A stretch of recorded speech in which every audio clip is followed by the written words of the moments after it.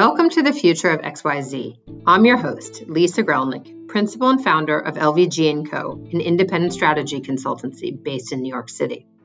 Through quick and candid conversations with innovative leaders, we aim to foster new thinking and explore big questions about where we are as a world and where we're going. Hi there.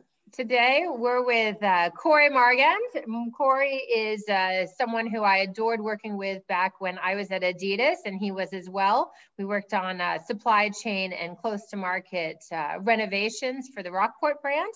Cory, it's thrilling to have you here today. Thank you. Cory is today the CEO and founder of Simply Ship, which is an amazing international air and ocean freight marketplace. He lives in the Boston area, and we're going to talk today about the future of international logistics software. So Cory, thank you so much for being with us. Thanks so much for having me. So I guess the first question that anyone's going to want to know is, what exactly is international shipping software or logistics software? Yeah, so on the domestic side of things, there's a lot more software today, which is basically transportation management software, TMS. And it helps companies and shippers, basically the brand side of things, ship full truckload and less than truckload. That doesn't really exist on the international side today. When we talk about international, we're talking about B2B, ocean containers, less than container load, and air freight. On the air freight side, it's pallets, not small package. And so what international logistics software does, at least in the initial stages, and we'll get to more of the future stuff, but what we concentrate on is taking those million forwarders or so around the world and using a platform approach so the shipper can get the best price and service for what is a forwarder? Yeah, good question. So there's obviously the assets, right? So there's Maersk, that's the ocean carrier. There's about 10 major ocean carriers. Then you've got the air carriers like Delta or whoever. Forwarders sit in the middle, and they buy in bulk from the asset guys or asset companies in advance. And they'll say, hey, I'm going to ship 10,000 40-foot containers a year.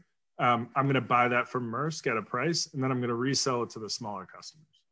Wow, that's amazing. And so basically what we're talking about here is the way that goods that are produced in one place in the world, or whether that's a raw material or a finished good, get shipped around the world. Exactly. And does your company focus on any specific area, or do you guys you connect people who are shipping everything? Yeah, so I mean, naturally we're like stronger in North America, but in reality, if you're in international shipping, you need to be strong in the major trade lanes. So, Europe, Asia, North America, and we're growing all around the world with the forwarder networks and forwarders that we're bringing on, naturally speaking. But and today in digital, you got buyers and sellers all over the world. So if you're trying to do what we are doing, we need to make sure that we have coverage as much as we can around the world. So it's a very hard challenge, but we're definitely making progress there. It's great. And when we think about the future of this industry, obviously we think about environmental concerns and we think about that, but specifically on the software side, which is trying to, I'm going to guess, enable streamlining, right, and efficiencies both for the shippers and the green footprint, the carbon footprint, but also from a cost perspective and a timing perspective. What does the future look like, and what is that timeline?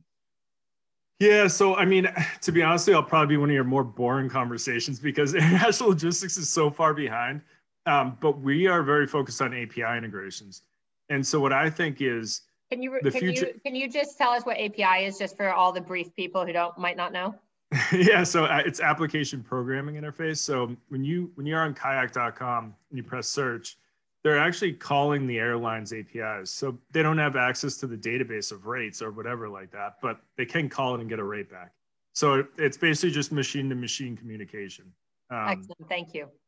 And so the past in logistics, you had to not build your own software, but SaaS providers built big systems. So, right, you're thinking about like SAP, Oracle.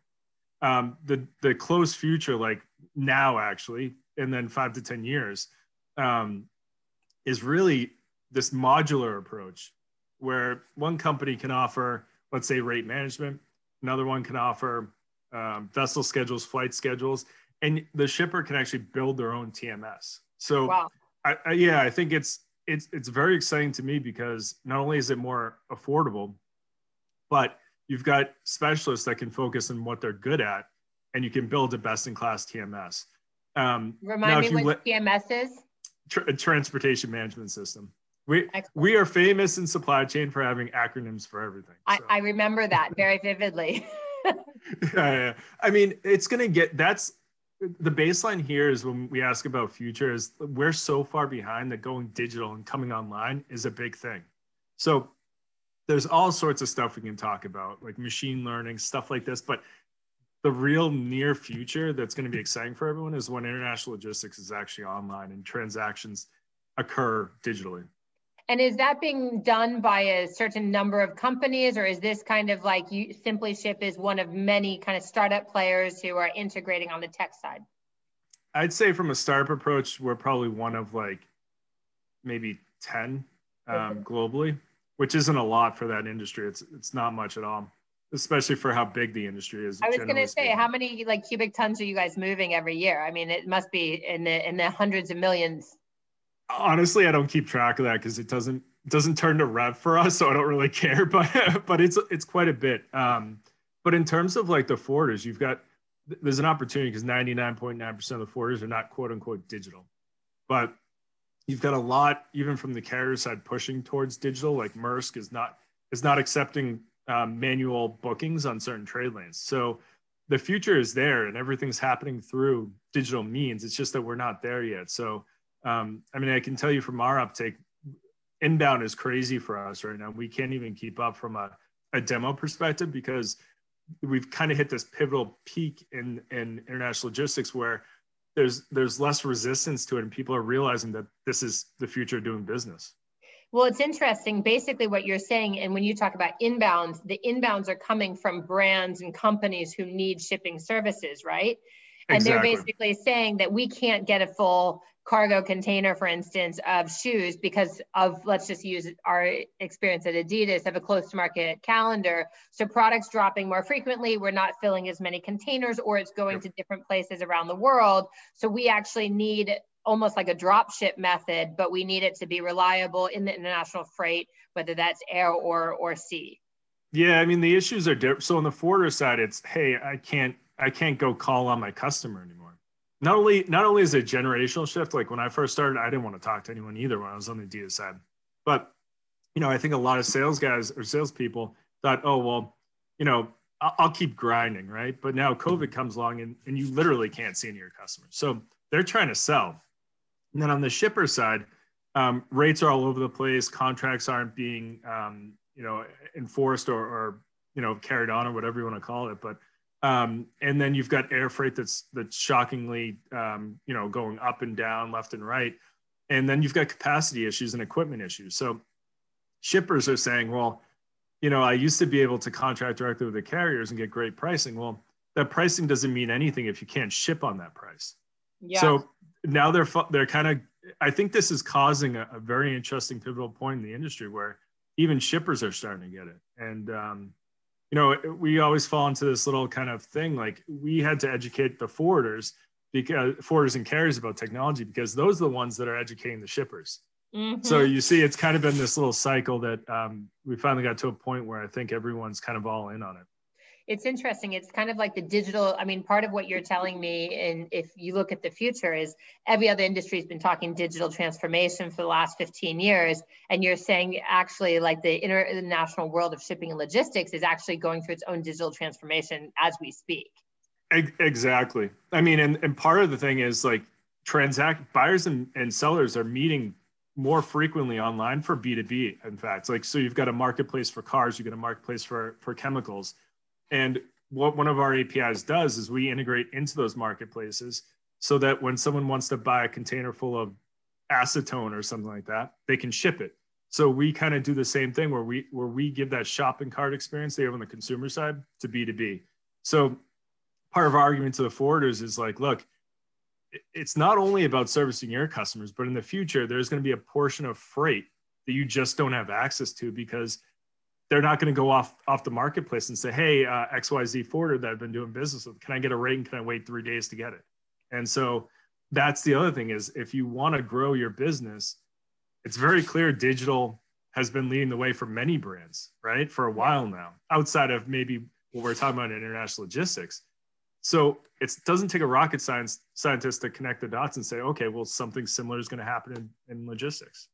It's fascinating. And so let's just say, I mean, you're like, this is all happening right now. So there's the near in future. And I love that you said XYZ forwarder, because of course, this is the future of XYZ that we're talking about. So when we think about the future of this, it's 5 to 10 years out. If it all goes to your hopes and aspirations for your company, but also for the industry, what does it look like?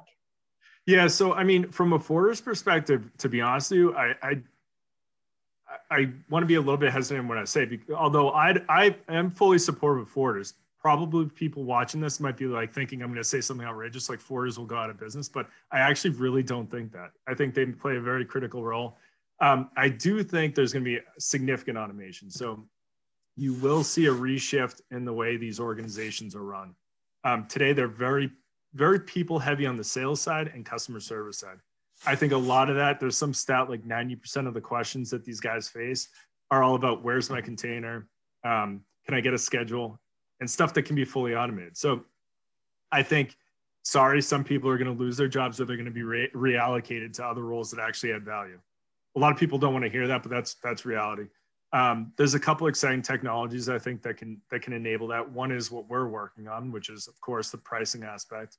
But we have a partner named Quick.io that does kind of like a TMS for forwarders. So customers can come on, they can get a rate, which is powered by our API, booking in vessels, flight schedules, kind of communication online, reporting, all that stuff, visibility. But then you've got a lot of cool other technologies like RPA, which is robotic process automation. That's just simple stuff that there's a lot of redundancy. Like, in fact, if you don't have an API from us, if you email a forwarder to get a rate, the RPA can actually work to look up what their rates are and spit an email back to that person asking for a rate, or handle documentation, uptake, stuff like this that I think, although not exciting, probably generally speaking, compared to a lot of people you probably talk to, but this is stuff that's going to happen in probably 5 years roughly. But it's super important stuff because it's the way we all receive everything that we buy, and the world's, regardless of what's happening economically or politically, health-wise, it's just getting smaller. So the fact that someone can buy a container of acetone in order to be able to make whatever they're making with it and then spread it out, and you can do the documentation and ensure, the timelines, and you can see the full thing transparently, that is important. Yeah, and exactly. I mean, I guess the question at the end of the day is ideally it should make things more efficient, right? And so I wonder if, it leads to better pricing or whatever the case is. It could be an interesting occurrence. And then you've got Maersk that's trying to sell directly to customers, which is conflicting with forwarders. So, forwarders are Maersk customers, and then Maersk is also, in a way, competing with them now. So, and Maersk is the world's largest shipper, and I think that they have ocean, train, truck, they do everything, right? Basically, yeah. And so their whole idea is something, it's actually not a crazy idea because it failed when I was at Adidas, when I just started. They tried to do something very similar. So I guess the only difference is that they're going after technology a little bit more. So there's some exciting stuff. And then, blockchain in general is not very attractive to me. I mean, I'm a huge critic of it, so I'm not going to come out and say that that's going to be a game changer, although it's cool for certain trade aspects like letter of credit, which involves a bank. Blockchain makes perfect sense for it, but is it going to solve everything? No. Well, it doesn't solve, but it helps facilitate it, if I understand blockchain correctly in its application here, which might not be the case, but especially for like smaller producers, especially, it's going to be really important for authenticity, for being able to kind of get from point A to point B without someone taking off the top, et cetera, so that you're getting whole containers and whatever else. Yeah. So, I mean, I guess me being a super critic of it and hard on it because I come from the sourcing side, I just don't see it. Someone still has to put that data in, right? So it solves a lot of issues, and that's why the bank thing, taking the bank out for the letter of credit makes perfect sense. I mean, look, I could be totally wrong at some point with it, but and then the other thing, we were talking about before, I'm not an expert in this area, but I think electric vessels and other ways of propulsion. We saw Cargill, which I think might be one of at least the U.S. biggest shipper commodities. They've been putting sails they just put sails on their vessels. And this is stuff that's not like really rocket science. Yeah, I mean, but it's huge, right? It's really cool. We're going back to the days of the 1400s. It's like sails on vessels, crazy. Exactly. So I mean, I'm intrigued a lot by that stuff. I need to learn more about it, but I think that's more. I think the stuff people want to hear. That's super exciting about what we do. Not like although the nuts and bolts that I talked about are important. It's just not as sexy. They're not as sexy, but they're super important because nothing else happens without the nuts and bolts and being able to connect the different parties that need the service. Exactly. Absolutely. So thanks, Cory. I'm going to ask just one other thing before we shut down for today. When we think about the future of international logistics software, is there anything else that we didn't touch on that you would love to have people know about? I always say very similar stuff. Like, to me, it's right now everything's siloed, right? So like if you think about it from a brand's perspective, it's really hard to get data.